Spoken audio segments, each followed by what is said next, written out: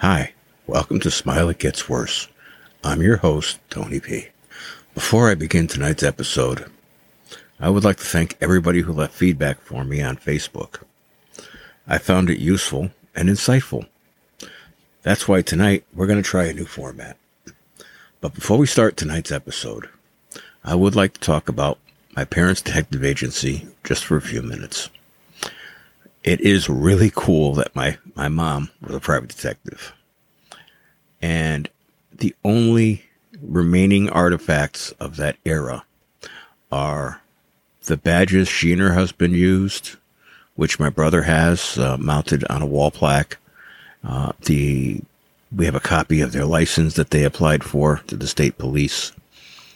And file boxes full of files that are no longer readable. I have reached out to all my family members, and honestly, back then we were young. Nobody really paid attention to what Mom was talking about, and I'm sorry to say a lot of those memories are lost. But I'm going to keep digging. As soon as I find out more, I'll let you know. Now, for tonight's episode, we're going to talk about a case that was one for the history books. To do so, we're going to go back to 1984, Newtown, Connecticut. It was a gruesome and shocking crime that thrust the state of Connecticut into the national headlines and ultimately became the first case in the history of Connecticut for somebody to be convicted of murder without a body. So to tell this story properly, I'm going to have to go back in history and give you some background. But before I do that, I want to talk about a gentleman named Richard Crafts, who was an airline pilot, a part-time police officer, a former Marine pilot, and a father of three. But ever since 1986, he's pretty much just been the guy in Connecticut who put his wife through the Woodchipper. I know. I couldn't believe it when I heard it. I couldn't believe it when I saw the evidence. I could not believe that anybody could do such a horrible, horrible thing as this man did. But I apologize. This man allegedly did. But I digress. Let me go back to 1969, when a woman by the name of Helle, that's Helle, Nelson, comes from Denmark. And while she was training to be a flight attendant for Pan Am, she meets Mr. Richard Crafts. At the time, he was somewhat scruffy looking. He was an airline pilot. He wore his dark brown hair in a very unkempt style, but for some reason women found that very appealing. He did not fit the stereotypical image of an airline pilot. But he was a pilot nonetheless. He dated stewardesses. He dated stewardesses almost exclusively. Sometimes he would tell extravagant stories about his past, which included a role in the CIA. So how does one go from being a Marine, a pilot, part-time police officer, a loving father, and a member of the Central Intelligence Agency to someone who would plan the almost perfect crime? And he almost got away with it. So who was Richard Crafts? Well, Richard Crafts was born in New York City on December 20th of 1937. In 1956, he joined the United States Marine Corps. While in the military, he worked towards getting his aviation degrees and became very proficient in flying helicopters. He trained in fixed-wing aircraft, like a Cessna, or in the military, probably a C-130. He quickly became certified as a pilot in the late 1950s. In 1958, he was transferred to Korea and Japan. It's during this time that he flew planes for Air America. If you don't know what Air America was, well, it was an American passenger and cargo airline established in 1946. It was covertly owned and operated by the Central Intelligence Agency from 1950 to 1976. It supplied and supported covert operations in Southeast Asia during the Vietnam War, including providing support for drug smuggling in Laos. Crafts apparently flew a number of clandestine missions in Southeast Asia, which included assignments in Laos and Vietnam. Though it's difficult to say with any certainty, it was reported by Dr. Henry Lee that Richard Crafts was wounded during a flying mission over Laos. Either way, he remained in the service and the Far East for a number of years, flying for Air America, and he eventually returned to the United States in 1966. As a pilot, he had little trouble finding work. Next few years, he flew for a variety of outfits until he finally secured a pilot's job in 1968 with Eastern, which was, at that time, one of America's largest and busiest airlines. For the first time in his life, Richard Crafts was making a comfortable salary. Although he had a very busy schedule, Richard Crafts still found time for the social scenes. That's where he met Hella in 1969. At the time, he was already engaged with somebody else, but Hella, she didn't seem to mind. She continued to see him despite his relationships with other women. They maintained this on-again, off-again relationship for the next few years. It was reported that they frequently fought, sometimes in public, but somehow they always wound up together. Hella's friends didn't really care for Richard. They were suspicious of him. Some openly showed hostility towards him. Most of her friends couldn't understand why Hella, very attractive woman, who could have any man she wanted, was attracted to Richard Crafts. Well, 1975. Hella became pregnant with Crafts' child, and in November of that year, in New Hampshire, the two were married. The following year, the newly married Crafts brought a one-level ranch home in the small town of Newtown, Connecticut. Hella had her first child, and over the next few years, she had 2 more children. Afterward, she returned to her job as a stewardess, and they hired a nanny, Dawn Marie Thomas. She was 19 years old, and it was her job to care for the children. Richard continued his job as an airline pilot, so he was frequently away from home. Together, their income exceeded $125,000 a year. And honestly, today, that's a lot of money. Think about what it was worth back in 1975. Richard managed all the finances, which enabled him to spend a great deal of money on his favorite passion, which was collecting guns. I don't have a problem with him collecting guns. I collect guns. Lots of people collect guns, but we don't run our wife through a woodchipper. In 1984, doctors discovered that Richard had cancer. They gave him only a 2% chance of survival. But Richard, who everybody who meets him described as nice, though a bit of an introvert, didn't appreciate that Hella cared for him during his surgery and his chemotherapy. This ingratitude really turned out to be the least of his shortcomings as a husband and a father. Well, hey, either way, he survived the cancer. There was already trouble in the marriage.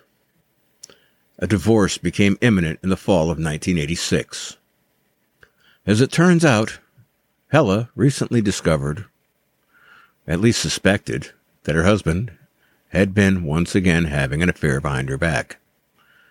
After discovering phone calls from an unknown number, she was about to approach the nanny to see if she had made those calls when she found a receipt for Christmas presents for another woman.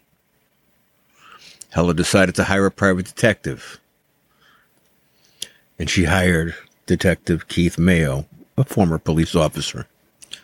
And I can honestly say, without Detective Mayo and his efforts, Richie Crafts probably would have committed the perfect crime. Detective Mayo began surveilling Richard Crafts, following him to work, following him from work. He was able to secure photographic proof that Richard was indeed having an affair. The other woman, another Eastern Airlines flight attendant from Middletown, New Jersey. Her name was Nancy Dodd. Later, during the investigation into his wife's disappearance, Richard nonchalantly admits to the Connecticut State Police that he actually had a second girlfriend, another Eastern flight attendant, and that his job as a pilot presented a lot of nice opportunities to cheat. Having had enough, Hella files for divorce. The lawyer prepares the papers, hands them over to the sheriff, files them in the court, but they would never be served because Richard wasn't having it. Richard, although he made appointments with the sheriff to receive the papers, never showed up for his appointments. The two argued about the divorce. Hella had had enough. She files for divorce. Shortly before her disappearance, she expressed a fear for her life to her friends. Her divorce lawyer said that she told her that if anything happened to her, she shouldn't believe it was an accident. She also told the lawyer that Richard had a lot of guns in the house and that he'd physically abused her in the past. Despite the fact that Richard was cheating on Hella, she decided to obtain a no-fault divorce, as opposed to charging her husband with adultery. She was concerned for her children, as well as what the community would think. The divorce writ was dated November 11th, but the papers never served. Richard started playing games with the sheriff. The sheriff called him and said, "I have papers to serve you, Mr. Crafts. Can we meet someplace?" Richard would say, "Yes, absolutely. Not a problem." He'd never show up. He refused to accept the divorce papers. Testimony and statements would show that Hella and Richard argued about the divorce. Richard didn't want the divorce. He wasn't a fan of paying alimony. He was afraid of what the community would say, and he said that he was concerned he would never see his children. Hella had a flight out the following day. She was going to Germany. Somehow that night, the two stopped arguing, reached an agreement that when she came back from Germany, they would discuss the matter, and they would reach an amicable agreement. November 18th, 1986. After a trip to Frankfurt, Germany, Hella Crafts returns home. She was given a ride by her friend Gertrude Horvath.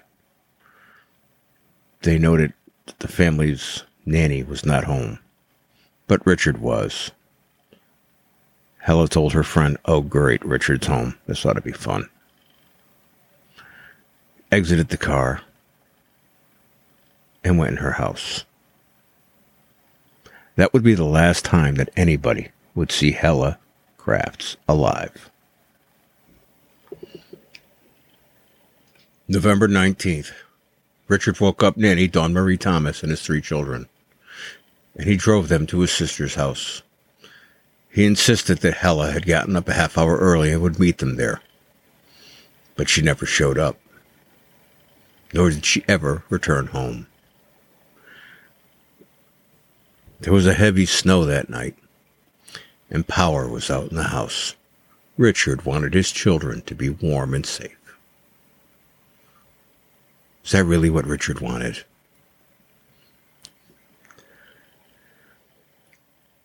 Hella doesn't show up for work the next day. Her friends realize this is out of character for her, and they call Richard, who says he doesn't know where she is. 2 days go by. Her friends turn to Keith Mayo. He contacts her divorce attorney and explains that Hella is missing. The two go to Newtown police to file a report of a missing person. Following her disappearance, Richard gave varying reports as to where Hella was. He told the nanny that he didn't know where she was. Then he said that she had gone to visit her sick mother. He told Hella's friends that she was on another flight. Hella's co-workers were immediately suspicious due to the regulations that restrict her from flying again so soon. She needed to have a proper rest period. Then Richard changed his story and said she was in Denmark visiting her sick mother. The lies soon started to crumble when her mother said no such arrangement had been made and that she wasn't sick. He then told concerned friends that she was in Florida or the Canary Islands on vacation visiting a friend. Thanksgiving comes. Still no sign of Hella. Richard enjoys the holiday at his sister's house with his children. On December 1, the private investigator, Keith Mayo, reported her missing to the Newtown police. Richard Crafts was known to local law enforcement for his work as a volunteer police officer in Newtown. And in 1986, Richard Crafts was working as a part-time police officer in the nearby town of Southbury. Richard Crafts was working as a part-time police officer in the nearby town of Southbury. According to Keith Mayo, Newtown police initially dismissed his concerns, saying Hella would probably return. Mayo was convinced that Richard Crafts was involved in Hella's disappearance. Unable to persuade local police to investigate, he started his own investigation. He interviewed the nanny. The nanny told him that she observed a blood smear. Wasn't it? Fuck. Richard Crafts was working as a part-time police officer in the nearby town of Southbury. According to Mr. Mayo, Newtown police initially dismissed his concerns, saying that Hella would probably return. Mayo was convinced Richard Crafts was involved in Hella's disappearance, but unable to persuade local law enforcement to investigate, Mayo took it upon himself to open an investigation. He interviewed the Crafts nanny. She recalled there was a dark grapefruit-sized stain on the carpet in the master bedroom. It was later missing.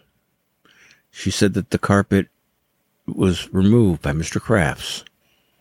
Mayo brings this information to the Newtown Police Department. Hella's friends also go to the Newtown Police Department. They tell local police, they tell them of Hella's concerns and her dire warning. If I go missing, it wasn't an accident. Investigators decide to take Richard Crafts aside for questioning. Meanwhile, private investigator Mayo, still conducting his own investigation, goes to the Newtown landfill and spends a day digging through piles and piles and piles of trash. Unbelievably, he recovers the 2-foot by 2-foot sections of carpeting that Richard Crafts had removed and dumped. Richard Crafts is approached by a Newtown police officer in the early part of December. There are a lot of people who are suggesting that something could have happened to your wife when that she's missing. Richard, is she missing? Richard gave them the same story he had told others. His wife just simply got up and left on November 19th.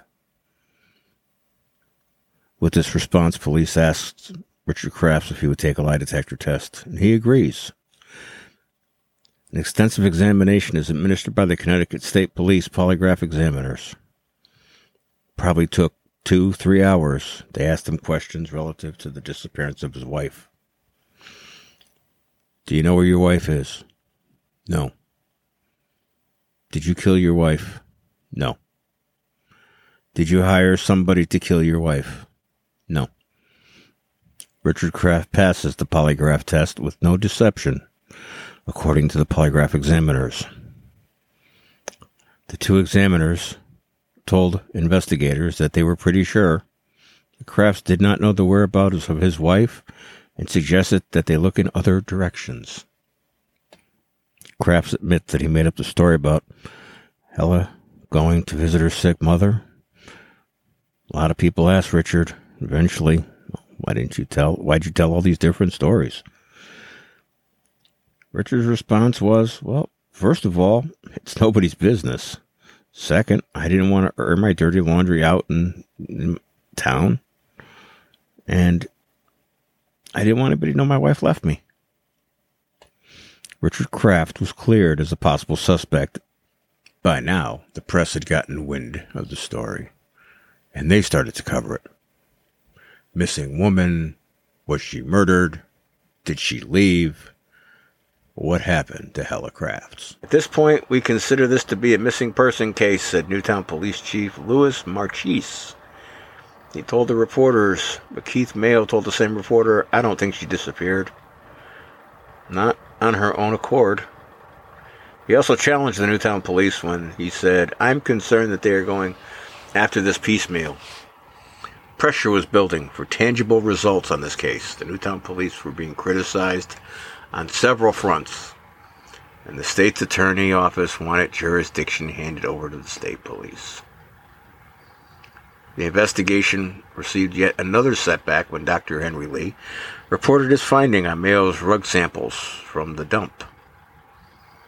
After 4 hours of backbreaking work carried out on the carpet, none of the stains tested positive for blood. Mayo's dogged pursuit of evidence, however, had another unanticipated result. It focused even more attention on the case, which seemed to be floundering at the hands of the Newtown Police. Hella's friends also kept up a nonstop campaign of calling the police for updates on the investigation, and as a result, the state's attorney's office decided that the investigation would be best handled in total by the Connecticut State Police investigators. So the detectives, Western District Major Crimes Unit, began to look deeper into Kraft's activities. Immediately before Hella's disappearance, they pulled his credit card statements. They found phone records for the month prior to November 19th, and on his MasterCard, investigators found several very interesting purchases. On November 13th, Krafts had bought a large-capacity Westinghouse freezer at an appliance store in Danbury. He paid $375 for it and picked it up at the store on November 17th. During the same billing period, detectives noticed that he rented some type of machinery at Darien Rentals, which generated a charge of $900. Police questioned, what piece of equipment costs $900 to rent? I know, it's only been 25 minutes. For you. For me, it's been several hours trying to get the story straight, trying to present it in a manner which you'll find entertaining and informative. So I'm going to take a break right now, and I'm going to do something I haven't done yet. I'm going to end the podcast here. I'll start again. Another episode, Part B, will be released on Monday. I sincerely hope you've enjoyed the story. If you want to hear the rest of it, leave me some feedback on Facebook. It's not blackmail, really. It's just me asking for confirmation that you really want to hear this story. And I haven't even got to the part where I get involved. So, check back on Monday for Part B of Episode 8. Richard Krafts and the Woodchipper murderers. I'm going to do something now that I haven't ever done before. I'm going to end the podcast here. Not the entire podcast, just Part 1. See, for you, it's been about 25 minutes. It's taken me several hours to record 25 minutes. I think I need a little more practice. Anyhow, what I'm getting at is I've been at this for several hours and I'm very tired right now. So I'm going to stop here. before I start telling you things that aren't true, aren't correct, aren't accurate, and I make mistakes. I don't want to do that to you. When I give you a story, I want it to be 100% accurate and true. So, Monday evening, I will release part 2 of episode 8. We're going to name that episode Christmas Day. In the meantime, thank you for listening. Thank you for the encouragement. I really do appreciate it. Do me a favor, please. If you really want to hear part 2, leave me a feedback note on Facebook, because if you don't want to hear the rest of the story, then there's no reason to tell it. Don't think of it as blackmail. Think of it as, what's the word I'm looking for here? Incentive. Anyways, listen, seriously, folks, thank you for listening. I gotta call it a night and get some rest. I promise this is the last time I'm going to do a 2-part. No, I'm not promising that. Screw that. Who the hell wants to hear that? No. What I'm going to tell you is the God's honest truth. My clock says it's 4:42 a.m. And I still haven't got this particular story down, edited the way I want it to sound. But I don't want to leave you hanging, so I'm giving you part 1. Part 2 will come, like I said, on Monday. And hopefully that will be a much smoother, cleaner version. I'm learning. It's only my 8th time doing this, so please, please, don't give up on me. Bear with me. Leave me some feedback. I'll talk to you on Monday.